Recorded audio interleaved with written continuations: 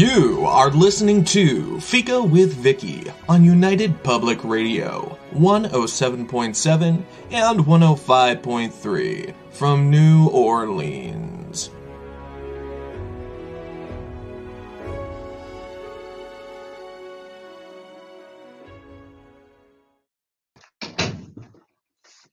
Hello, everyone, and welcome to Fika.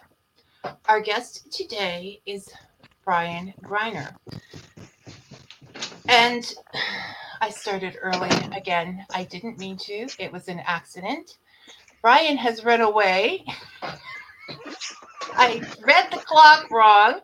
I read the clock wrong. So we're just going to sit here and wait until it is time to start the show, Brian. And we'll start it officially. At 1.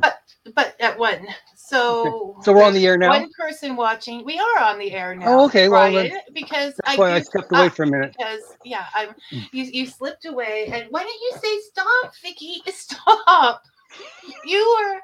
I can't believe this. Okay. So there's 2 people out there watching now. And if you just came in, this is Brian Greiner, the author that we're having today. And I started accidentally early. It's a thing that happens. This is twice that it happened.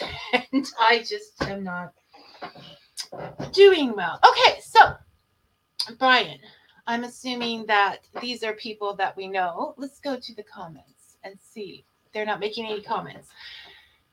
So, I don't even know. I don't want to start yet. Hey, Ryan, watched anything good on television lately? Read any good books? Fixed a good kitchen sink? You fixed a good... Yes, Ryan was telling me the tales of his kitchen sink fixing this morning, and I was telling him the tales of my washing machine sorrows. And that is what happens in the real life of people who do radio shows and podcasts and people who write books. They have plumbing problems. Life happens. To it. Life happens. Yep. So, oh my goodness. So we did the plumbing part, and we discussed Brian's wonderful decorating of his lair. It doesn't, there's been a few additions since I saw it last. Brian, do you want to tell us about what are the names of your creatures behind you?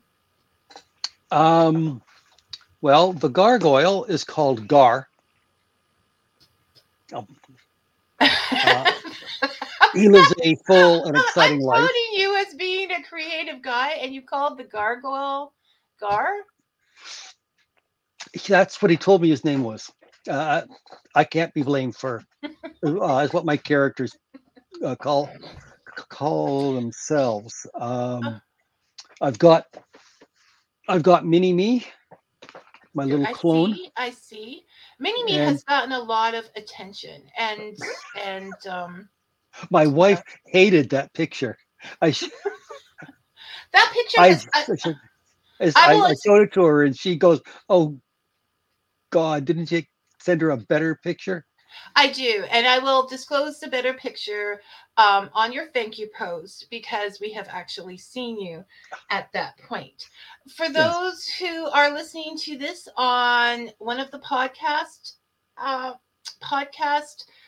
platforms, I apologize, but you're getting to hear a little bit that other people don't get to hear. So far we have covered plumbing problems, and we have covered Brian's decorating, which you can't see, but it's definitely a lair, and there are creatures behind him, and there are creatures in his mind, which we will find out about later. And this is one of our more congenial moments. Because he's being kind. Because Vicky has gotten herself into a mess again. I'm always kind, Vicky. You know that. You're always kind. I wish somebody out there there's 2 people that are watching early, and they can comment early. We'll see it, and it'll give us something to, just say, it's okay, Vicky. We know that you do the best that you can do, and we're really really, really rooting for you to get through this. It is now 12:55, and I am 5 minutes early still. So, what do you want to talk about, Brian, before I introduce you? Um, Something that the other people don't get to hear, like oh, they don't get to hear. something for the early guys, the podcast people, Well, well, all those people. one thing I've been thinking about more is how to keep notes. I was chatting with my vet about that actually when I took Eddie in for a shot on Tuesday, and which was interesting because I haven't actually talked to the vet for like 3 years because of COVID. This is the first time that we've been allowed, or the owners have been allowed in with the animal. Oh, that's Up to kind this, of sad. yeah, yeah. So I had given a handful of my calendars out. I don't know if you want to talk about the calendars now, but I made up some calendars. It's with various pictures, like this, Yep, I was going to show. I was and going to I show mine. and I sent I one did ask to you. Vicky even before she had her podcast, so it wasn't a bribe. But one thing that I did It is might I have worked. added a little PR thing on the back cover showing all of my books. Anyway, my vet thanked me for the calendar. She said it was hanging up at home, and she was looking at the back, and she never realized that I was an author. And it turns out she is a great reader and will read just about anything. So may or may not buy some of my books. I think the lesson there is mention you're an author to everyone. Yeah, market constantly. When they Yeah. ask, Um, don't be shy. I mean, yeah. imposter syndrome sort of makes people say, I rake the grass, Yeah. instead of saying I write. And you're not forcing people to, but it's, yeah, you feel like Yeah. you're being pushy all the time. So anyway, it's that was a subtle, that was a subtle bit of marketing, but it might pay off. If you're going to market, I also have made up a bunch of business cards, one card for every book. I don't have any samples here because I didn't think to bring any down, but it's basically the cover, where to buy the books, and then on the back there's the blurb. So it's a handy thing to just to give out. I keep a handful in my wallet at all times. Um, and You're a last, hands-on marketer. sorry, You're a hands-on marketer. You're out yeah, there on the street doing. no. There are people out on the street. I will casually mention it. I mentioned it to my optometrist, and it turns out that he's a science fiction fan, so he bought a couple. He bought 3 of the Bob books. Which is the place to start with Brian writing. Yep. Okay. I think we're just about ready to go, Brian. So Yep. with that, I'm going to give an introduction so that Lewis22, who said Bing Shaling, do you know Lewis? No. Oh, Lewis, you're new. Hi, how are you? Welcome. Welcome. Our guest today, visiting from his lair in an undisclosed location, is Brian Greiner. Or if you listen to Fika, you might know him as Brian from the comment section. Brian is the author of The Ascending Darkness, which is a political thriller series, The Accursed North, which is a horror thriller series, and the Saga of Bob series, which, if you ask me, is pure science fiction gold. His newest work, Haiku Cat, a book of haiku inspired by or possibly written by his cat, I'm not sure, came out last week. And it's I can't do it, Brian. It's perfect. I cannot do it. Thank you. It was the Saga of Bob series that drew me to Brian's writing. Bob is the kind of guy you want to have a chat with in a pub. He's world worn, but not world torn. He still has his virtues, his ideals, which is a word that Brian will argue and has. And Bob still has his precepts of survival to get him through the day.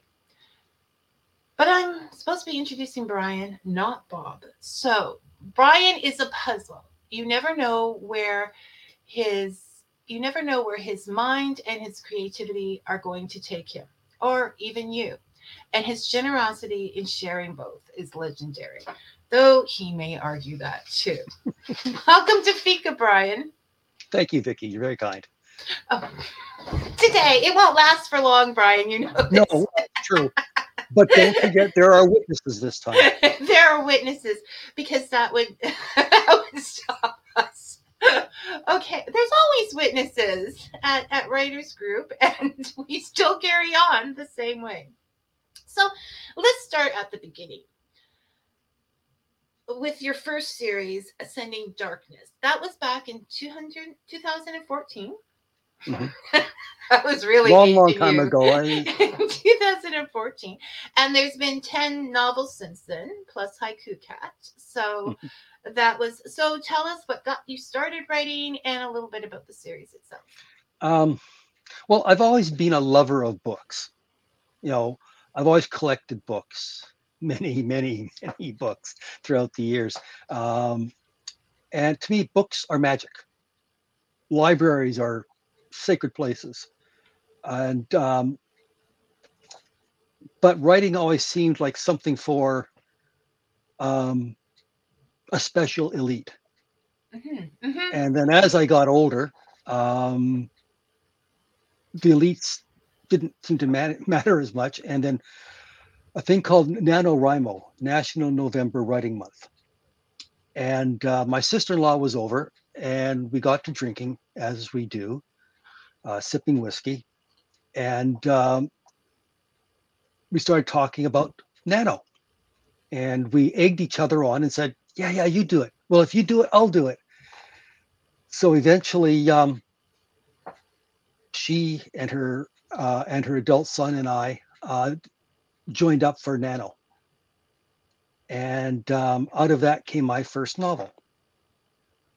And it's like hitting your head against a brick wall the first time. You know, like, what do you write about? Because I had in my head some grand vista of a novel. Then I realized I don't like that kind of book that much anymore. I wanted something, you know, twisty, turny, but fun. And so I came up with a character, Yancey Franklin, a not terribly successful private investigator who stumbles upon a international conspiracy that's deep in time, and basically aimed at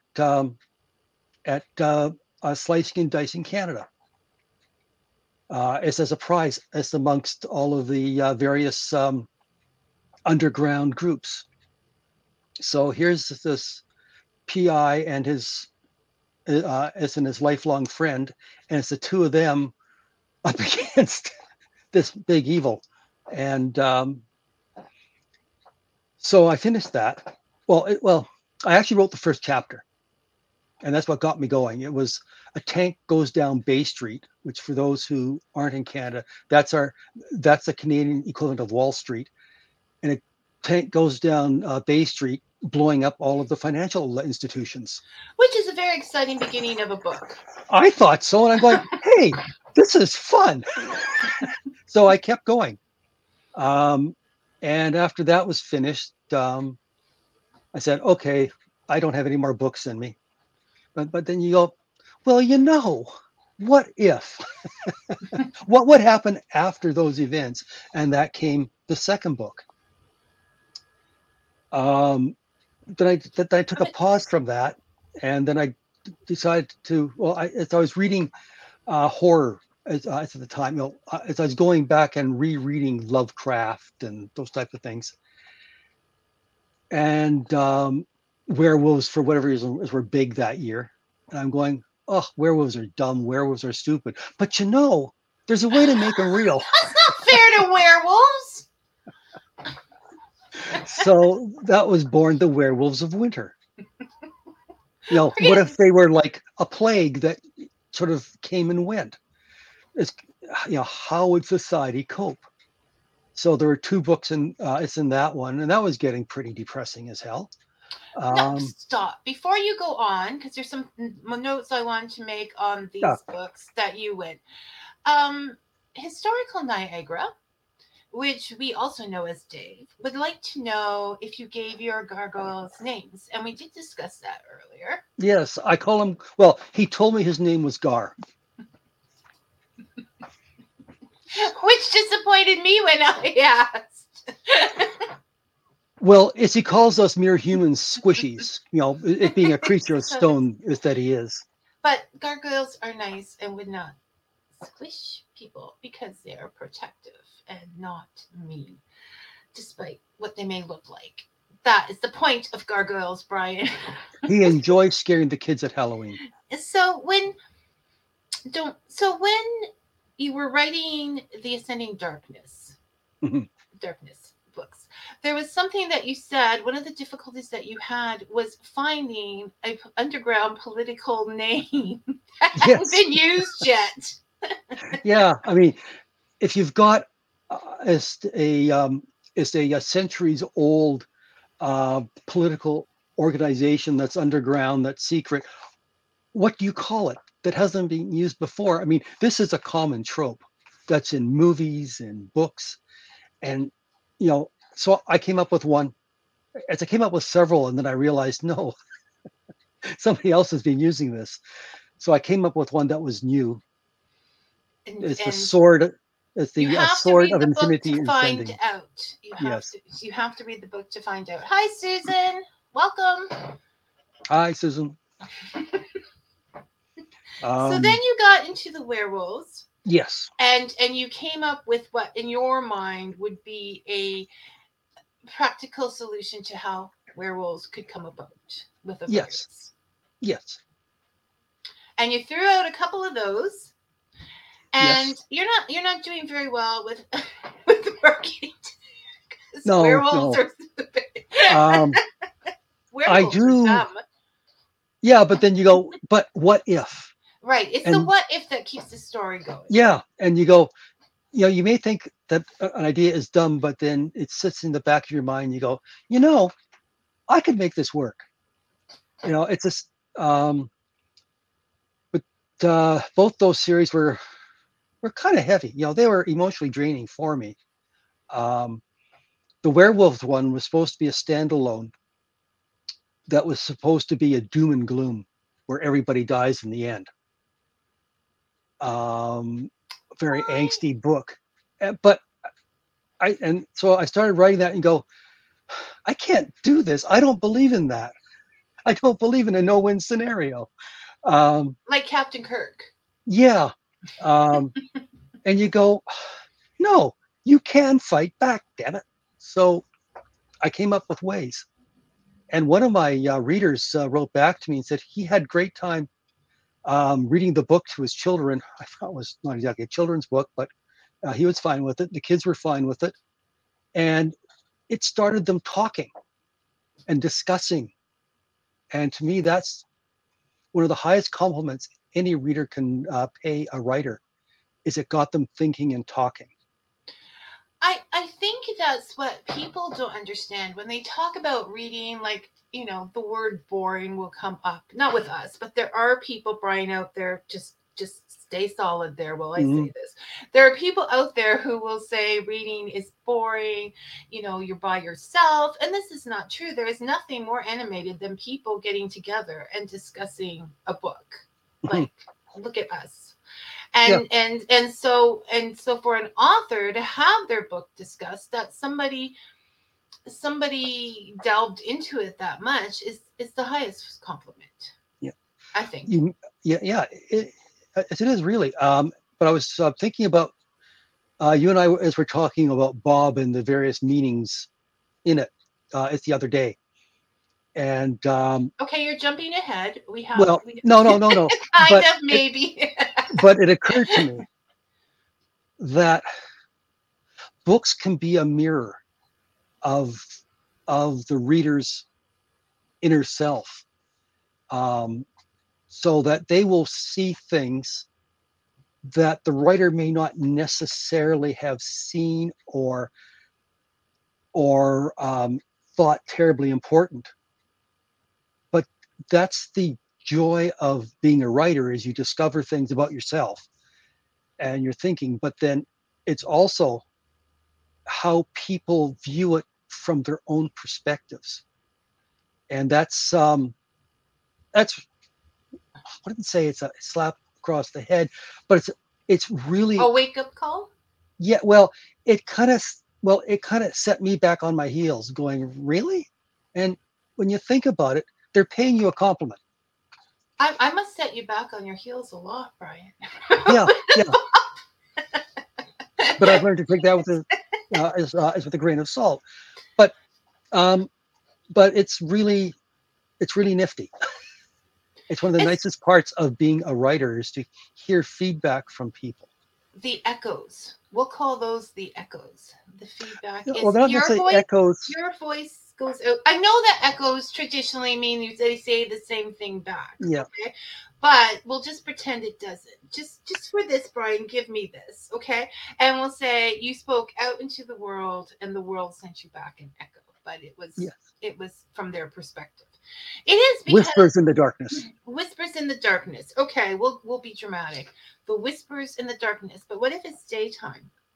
So before we get into this Bob discussion, which is going to be big, do you want to tell us a little bit about Bob? Like Yeah. tell the audience a little bit about Bob.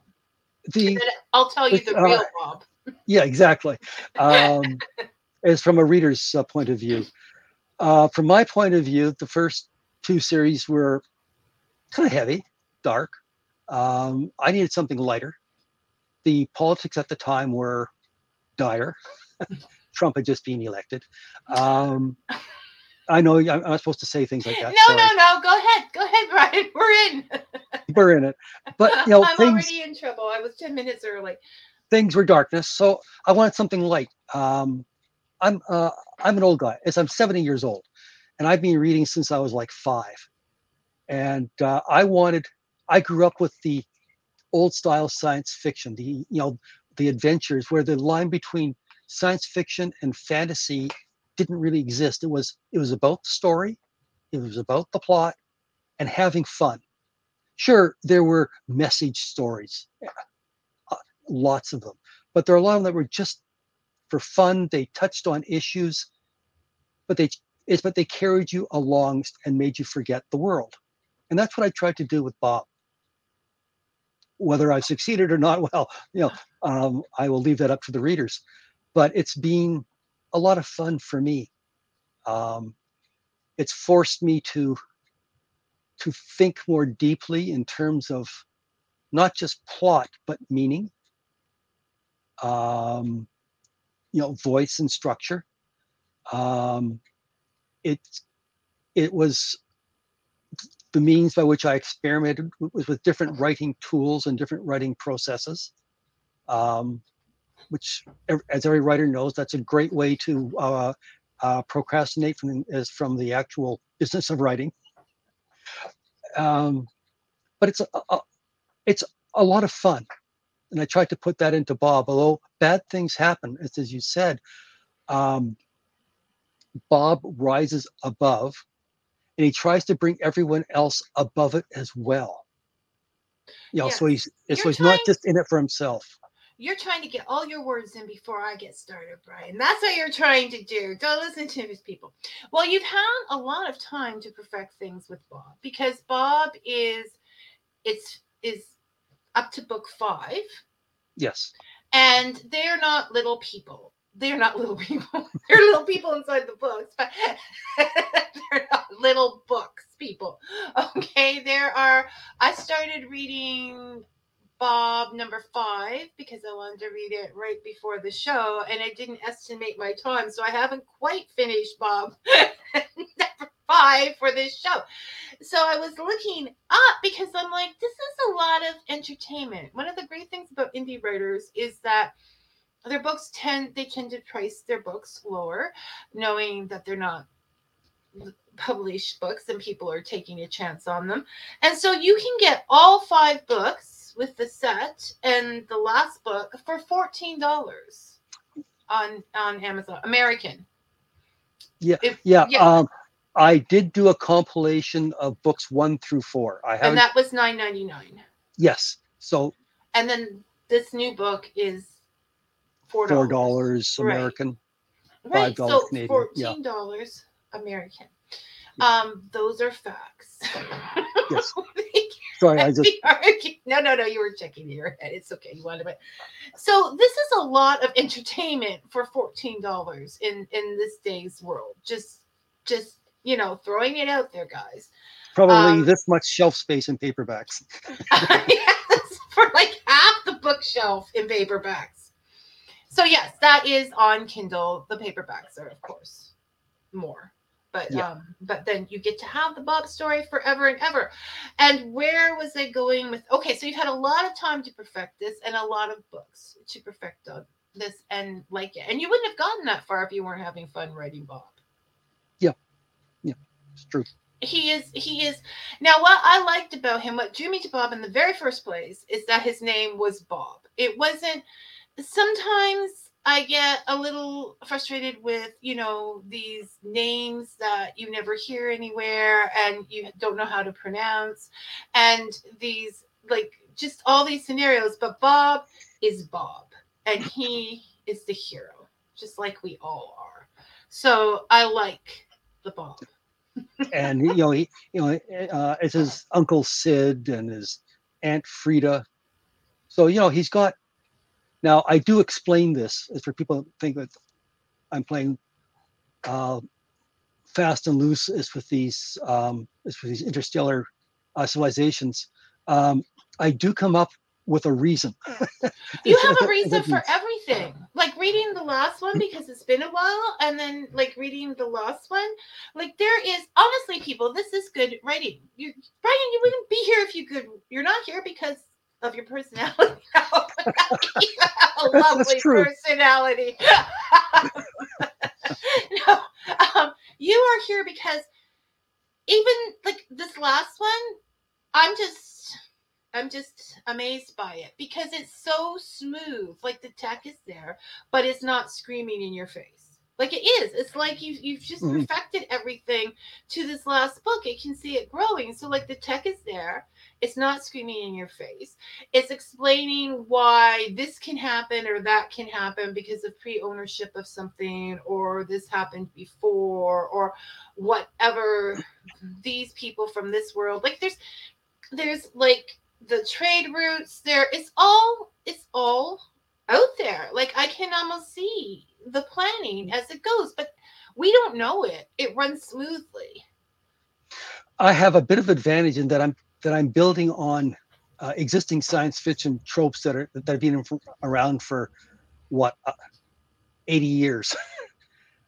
So I just have to mention it, and with a brief sketch, and people go, "Well, oh yeah, I know what he means by that." So there is that. It's not like I'm, building it from scratch. Yeah, but nobody is anymore. It's all been done. What you need to do is take your original voice and your original thoughts and make it your own. And you did. Yeah. Thank you. Yes. So that is the thing. Now we are going to come back. So that's what Bob is. And Bob grows, just to let you know, Bob grows through this series, through all of these things, until at the end, like all of us, he's got almost grown children and a wife, and they have complications, and that's it. I'm not giving spoilers, but that's a normal life. So I don't think that's a spoiler. So now we get to the discussion, Brian. The other thing that I think people should be aware of is that in the first 2 books, Bob has powers almost like a god. His civilization has augmented the human form tremendously.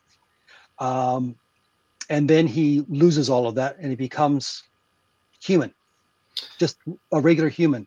Yeah. And for him, what a lot of the people around him don't realize is how much he's lost.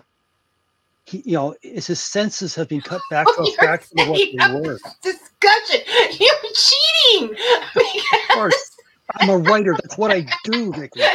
You're plotting out this discussion. You're And despicable. well, yeah, there is that.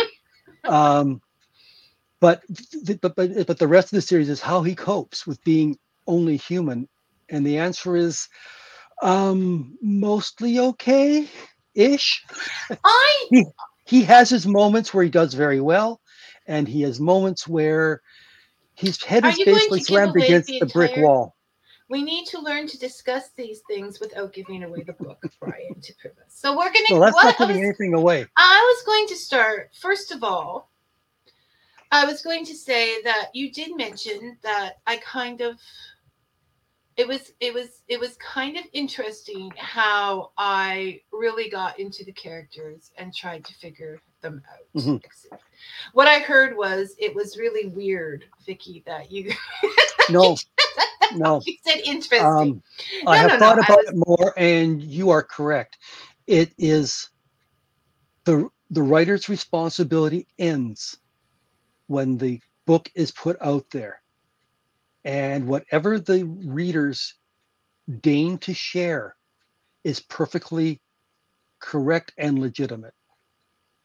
And I had forgotten that. Oh my gosh. Here it is in public, people.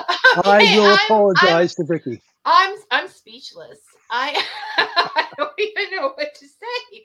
But I wasn't even going to go there. I was going to talk about, like, first of all, I want to know, if you're out there, you can go on Facebook on Fika with Vicky. You can comment underneath this on the YouTube channel or any of the platforms, I'm sure. How into your characters do you get? Like, is it just me, or does everybody, or at least one other person, get into their characters' motivations? I think it's motivations and understanding why they do what they do. But I looked up, we were discussing the moral of the story, which means the lesson the story teaches us about how to behave in the world, right? The moral of the story. I'm big on the moral of the story. I need to have growth. I need to know what this character is telling me, because I've always thought of books as templates. Not that we are godlike or that most of us are bright, but we are godlike or any of these things, but that we have things in our lives that happen that could go with that. So I think that, I get into Bob because I want to know his motivations for these things happening. And there's a lot of reflection in the real world to the Bob character and things that have happened. And you don't understand the moral until you understand the motivation. So I see it now that Brian has told you that he has lost a lot. I see it that he has gained a lot, and that having to live a different path from his family and what they're used to is made him a stronger person, a more compassionate person, and a more loving person. And he had, that dysfunctional family that, okay, say for example, all right, and I've got an example here. He lost his power as a god. But what if someone was disinherited and they lost the power of their money? They would miss it. But they would go on to find, money is very powerful. People almost think of rich people as being godlike. So you can do anything if you have that money. So if you were disinherited because you didn't agree with your family's power, then you would be upset for a while. You wouldn't know how to live, but then you would overcome it. Okay. Brian, this was supposed to be the show. Apologizing to me right off the bat just knocked off well, not really. No, things. I'm not saying that your views are correct. I'm just saying that they're valid. You said they were correct. I have it on tape. This is being recorded. You said you are correct, Vicky. So the point here is that, yes, the writer has to the writer does not control the story after it goes out there, and all of our experiences will gravitate to the thing that is most familiar to us in the books. I think we'll take that because it has a million little stories. You can't get through 5 books that big without having like off branches and whatever. Yeah, as I've had to really trim, like I've got a number of short stories and notes and so on for little side journeys. One of the things I'm looking at for book 6 is to include a number of the little short stories, and they are short stories, shorts, that investigate some of Bob's early days, which I throw away with a sentence or two in a book, but were so interesting that I had to write a little story to explain to myself that aspect. Because Bob, well, for example, after reading Bob 1, you quite like the character, but how did Bob become Bob that we see? I mean, I make references to bad times and good times, but because they weren't a major part of the story as I saw it, I simply mentioned them, tried to show the effects they had on him and his interactions with the world and people, and left it at that. But there were some of the stories that niggled at me so much that I had to write them out. Like, imagine what Bob would be like as a child. For people that haven't read the stories, he's a very annoying man sometimes. He's very headstrong. So can you imagine something like that being a child? But he has to be. I mean, we all have to be headstrong from time to time, Brian. You're being too judgmental. I'm allowed. I'm a writer. No, you have to, and this is what I think. When you do that, when you say, okay, what was he like for a child? Even if that backstory, what you said is, okay, book 6, Brian has said, is the last book in this series. Yep. And we don't know when it's coming out yet. But it's there and it's being worked on. Okay. And you have a lot of time to read books 1 to 5, and you're going to need. Okay, Brian. See if you agree with this. All of the backstory, whether it turns out up in the book or not, contributes to the book. Because it helps you to solidify the motivation of the character. Yes. But what you're saying is book 6 is going to be the finale book, and it's going to sort of cap off all the little stories and niches. It caps off the major arc as I saw it. Bob started out as a one-time standalone book. And then I realized, well, what if? And that what if niggle was very strong. If it's a case of, I wonder what would happen if, oh, well. But if you go,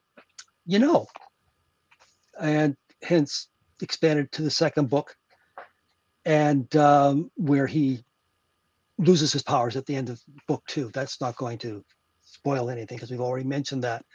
But I said, okay, well, what would someone like Bob, who's used to being almost a god, going anywhere he wants, doing anything he wants to do, answering to no one, how would someone like that handle being only human?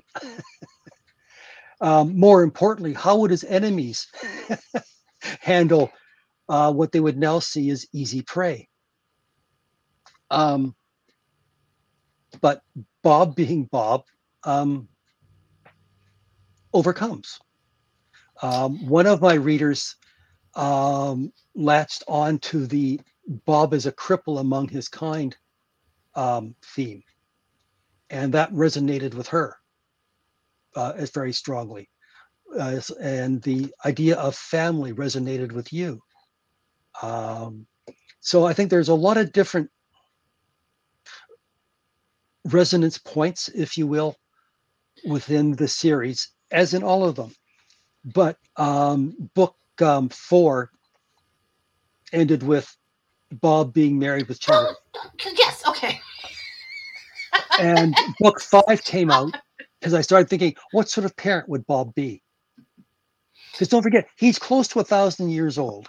He's had a lot of training, a lot of experience, a lot of bad things happen in his life. He has no conception of how to be a proper parent. And he doesn't even know the Baby Shark song. Exactly. No, I think the older you get, the more difficult. I'm not saying people don't make good parents when they're older. I mean, that's not what I'm saying. I'm saying the more difficult it is to be innocent about the whole thing. You've seen things happen. You know what can happen, and so that is on your mind always. You can't close your eyes like when you're when you're younger. And you do get a little further away from that younger lifestyle. Not that Baby Shark. I guess Baby Shark is a lifestyle, and I don't even know if Baby Shark is in anymore because I don't have little ones. But you get away from all of those things. So it can either be a joy and you return to that, or whatever. But we won't discuss what Bob does because we want people to read the book. Honestly, I'm going to give you guys a class on how to discuss without giving too much information. Oh, I see that Susan has asked a question. Oh, you're waiting for me to read it. You could have read it. Okay. Book no. 6 now I'm putting it. Now I'm reading it. All right.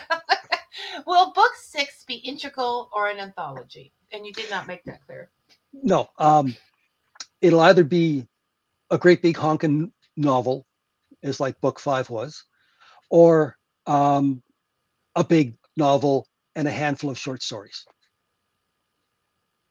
Okay. But it'll all be canon. But the short stories are short stories. They're like 1,000 words, 1,500 words. They will be canon. They will expand upon aspects of Bob's personality. You know what? Because I need to have more people to discuss this book with. So on the air, I'm going to make a commitment. If enough people read this book and contact me, I will have an online book club, and Brian will come and we'll hear all the perspectives on Bob. But I don't foresee that happening for like a year because there's like 5 big books to read before we can do it. Read faster. So go out there and get those Bob books.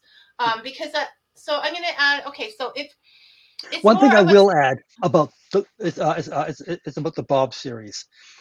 In my formative years, many decades ago, there was a thing called the Ace Double, and that was put up by a company called Ace, and it was a pair of books. They were a paperback and two complete novels. Probably we'd call them novelettes now. And a lot of now famous authors got their start in that. There are also a lot of hacks. I'm not going to lie, but for the most part, they were fun.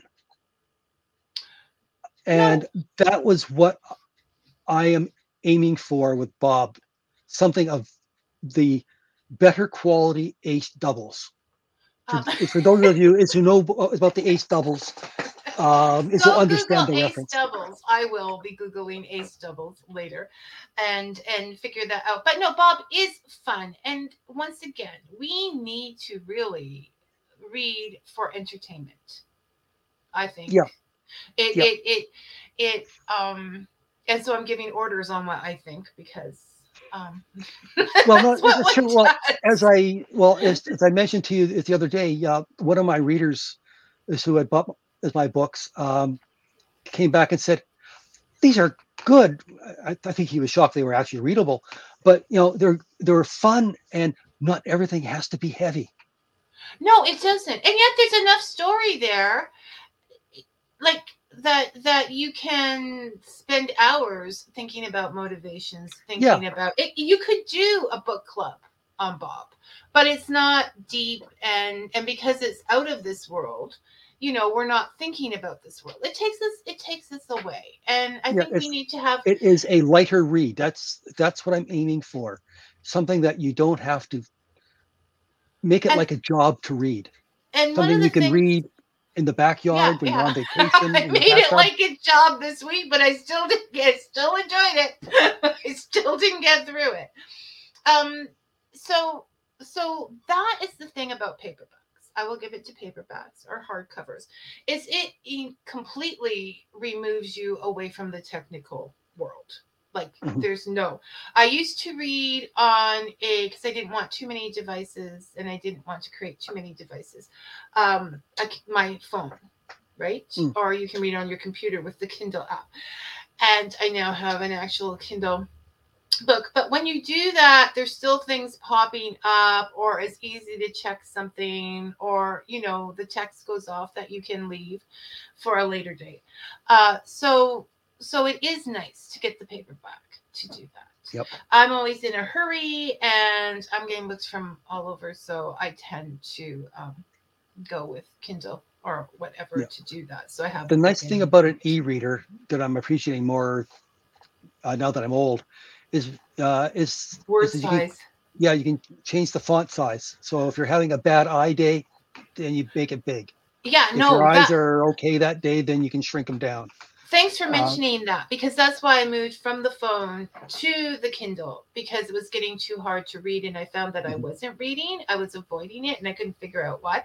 And so yes, the ability to make the font bigger is a big thing. As well as I had a writer on once whose wrists are bothering her, like with mm, arthritis. So if the book is too big, it's too heavy for her to even hold yep. onto. Whereas when you make the font big, you can just take this baby and Mm. put it Well, on the desk or here's table or something. here's my Kobo. So it's got a picture of the haiku cat on it. Which we have to get to. Yes, but you can hold it in one hand. You know, there are a number of them. I just happen to have a Kobo. Yeah, no, we just happen to have whatever. It's not like Yeah. anyone's paying us for endorsements, but they could if they wanted to. Okay. Yes. I could switch to Kobo. Brian can switch to Kindle. If the bucks are good enough, we'll do it. Okay, so let's move on to Haiku Cat. So Brian, because I don't even know where Brian. What is a haiku? There's the beautiful Eddie on the cover of Haiku Cat. Haiku is a Japanese poetry form where the syllable count, you have 3 lines. The first line is 5 syllables, second line is 7, third line is 5 syllables. Traditionally, the object is to be a philosophical insight into something or other. I started doing haikus a few years ago just for fun, and I found that I really liked it. So I would scroll these down, tweet them out. Like every cat owner, I take a zillion pictures of my cats, and I would attach a haiku to it. And The picture is not the cat's, people. yeah, although there were times I would have gladly sent out the cats. That's also something that every cat owner can understand. But especially when the vet bills come due. So yeah, it's just one of those things. You and I were talking about this the other day, and it's the forcing you to think in a specific rhythm and cadence. It's a discipline, which is really nice for a writer. It's like a tool to get your mind warmed up, like you might shake out your hands as part of starting. But this shakes out the mind. It forces you to think clearly and crisply. You have to crispen up your language. And sometimes that's not enough. So you have to play with words and play with ideas in different ways that you wouldn't. And that's the joy of the haiku, I think.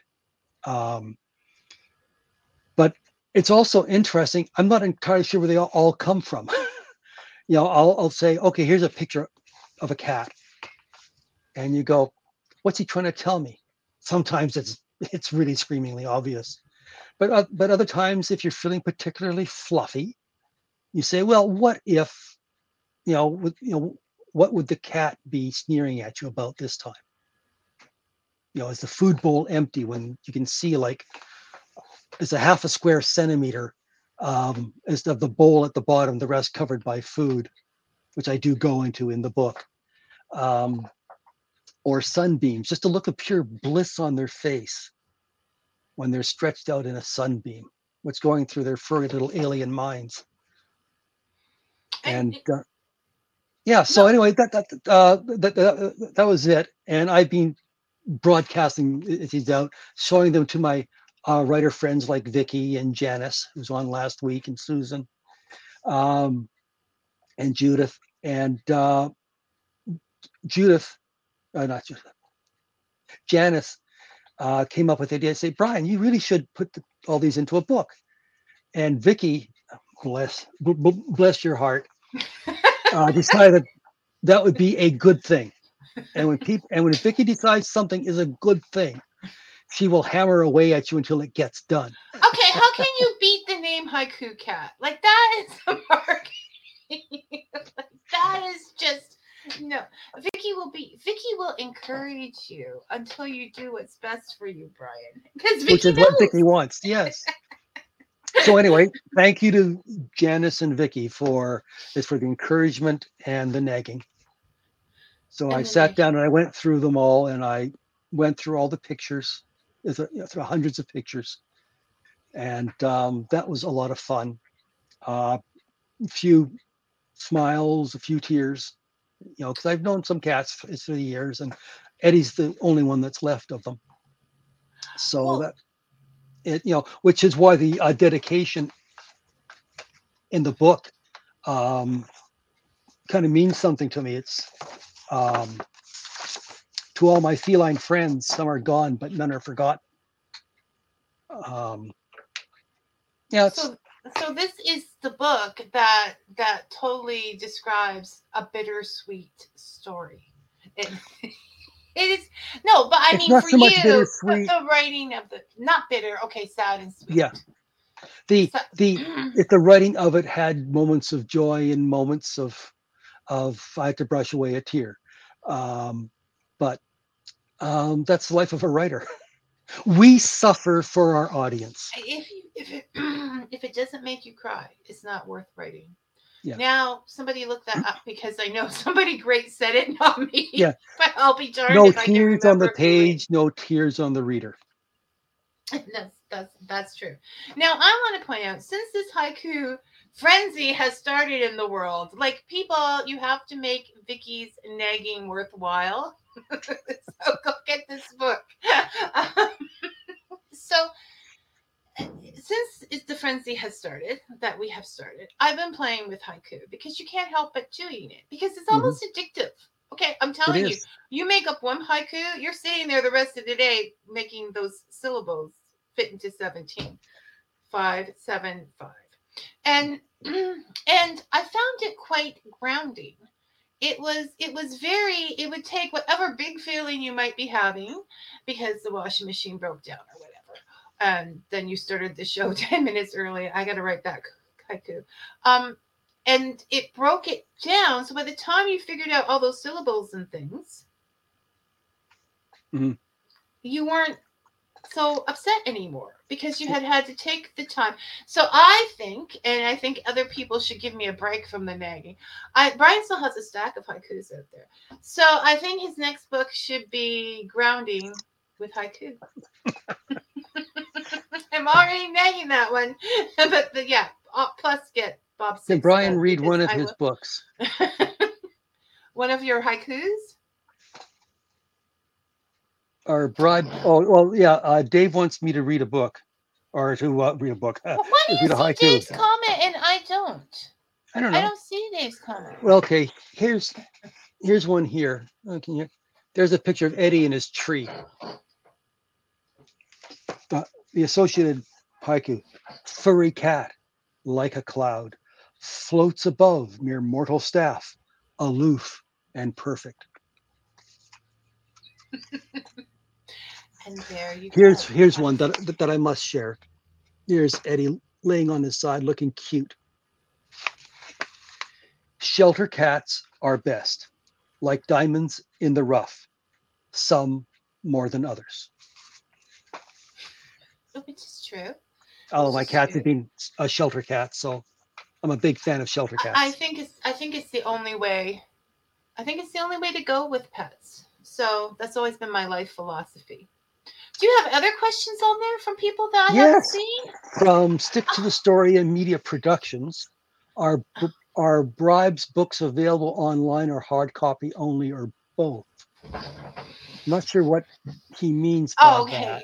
Okay. He means, can you get your books in stores or are they just online purchases? That the reality of it is probably online is your best bet. You'd have to go to the store and let them know that you want it in the store. Otherwise, indie authors don't get in stores. They're not big on indie authors. Yeah, I mean, pretty much you're going to get indie authors in there because the fact is to print that many books and to put them in all different stores and keep track of them and gather them up is a lot. A lot. You're do-it-yourselfers, but that goes too far. So yes, you can get it. The other issue is about paperbacks is that I get them done through KDP, Amazon, which is a print-on-demand service. And other companies, other booksellers don't like to sell books produced by Amazon. Yeah, it's amazing how many different places have you can do jealousies like that. Yeah, but it's not just that, you, but you can do it. Brian. Yeah, sorry, the purchaser themselves can get us a paperback on Amazon, Kobo, Barnes and Nobles, all of them. You're on all of them, right? Yeah. So if you go to any of them, you will find, just put in Brian Greiner, Haiku Cat, or whatever, and you will find them there. Because Brian, we have 10 minutes left. 12. Yes. Okay. So when we talk, I don't even know what we can talk about in 10 minutes, but you just go off on the fact that I'm supposed to be keeping my hands still, so here we go. You go on that indie authors are the do-it-yourselfers of writing. Mm-hmm. There are a million things that have to be done to get that book up online, to get that book to the distributors, to get that book after the writing. It doesn't stop with the writing.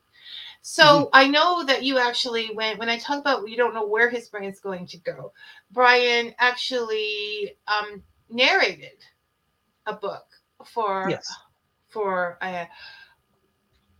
Bob One. Bob One, he narrated himself as an audiobook, and you can also get that as well. But there are steps there that people don't even understand. Oh yeah, I'm a guy that likes to tinker. So to find something new that I haven't tinkered with is fun. The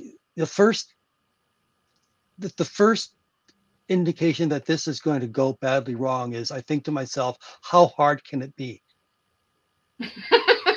And that's like, those are the fatal words, are they? They are the fatal. I should know better, but I'm only a man. And I'm used to running straight into brick walls, and I do that, and it's fun. But it's a very nerdy process.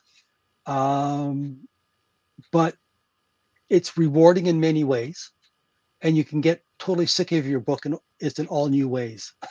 It's by the end of the process. Which is why you're more critical of Bob than I am. Yeah, I think I've sold 3 of the audiobooks. There's very little. One of the things I dislike about the audiobook process is you tend to be limited in the price you can set for it, more so than books, and it's bad enough with books. So I think it's a bit pricey, but what do I know? It's it's like the paperbacks. I said it. Whatever form people buy my books, I get the same royalty. is within a few pennies. I don't ask for much, but I ask for some. No, all the indie authors I know are very generous with their prices to customers, and so, but they don't have control over No. that, and they don't, and they do. The thing is with indie writing, and we'll get into this more with different people later on, and I'm going to have Brian back because he is the king of the do-it-yourselfers when it comes to writing, and uh, it's we're running out. But I know there's 9 minutes left, but that's not very much when you're talking to Brian. No. So, so oh no, he came over to the other one. Is that a head in the jar behind Brian? No, that is my evil clone inside a helmet that I made. But he does have some of his heads in. You've put them in Yes. bottles. What I did for a Christmas gift is I took that same image, made it small, and put it inside a transparent globe, and I sent it to some former coworkers. So that So they that actually. Yeah, so that they could always have me with them. Okay. So now, as far as do-it-yourselfers, one of the things about the audiobook is to see what the process was. Well, you can joke about how hard can it be, but until you've done it, you don't know the process. So you don't know what questions to ask. So if you ever go out, have it done by someone else. Yeah. At least you are speaking from some knowledge and experience about what it is. Like with editing, I'm a big fan of edit yourself, learn how to do it. It's hard. It really is. That's why there are professional editors. But if, as an author, you can tweak it pretty well, that means your editor is going to have an easier time of it. And that means they're going to charge you less money. But you'll also know what type of editor you need and what each type of editor should be bringing to your book. And it's your book in the end. Yeah, no. Yes, sir. Not going to touch that. Okay, so this is the point.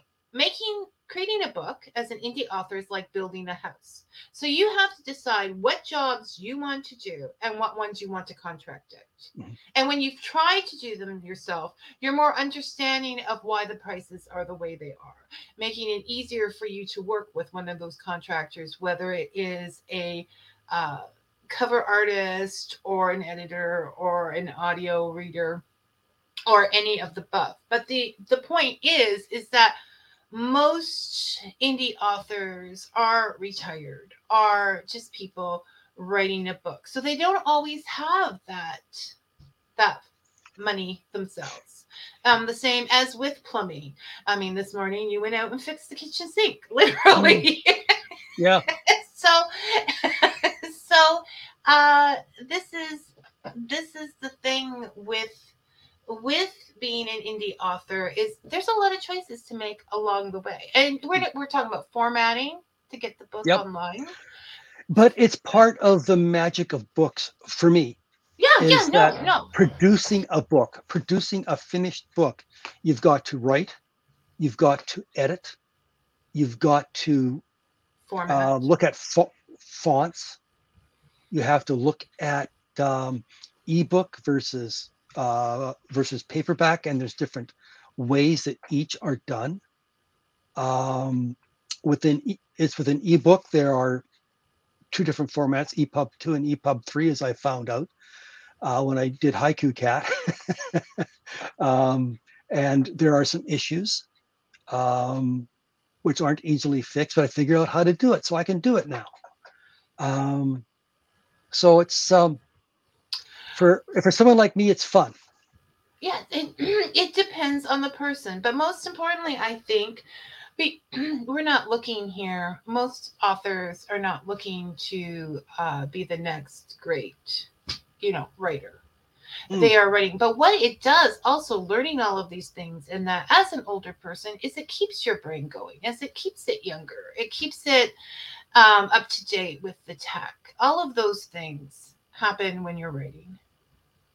Yes, and it helps to keep your vocabulary of curse words current.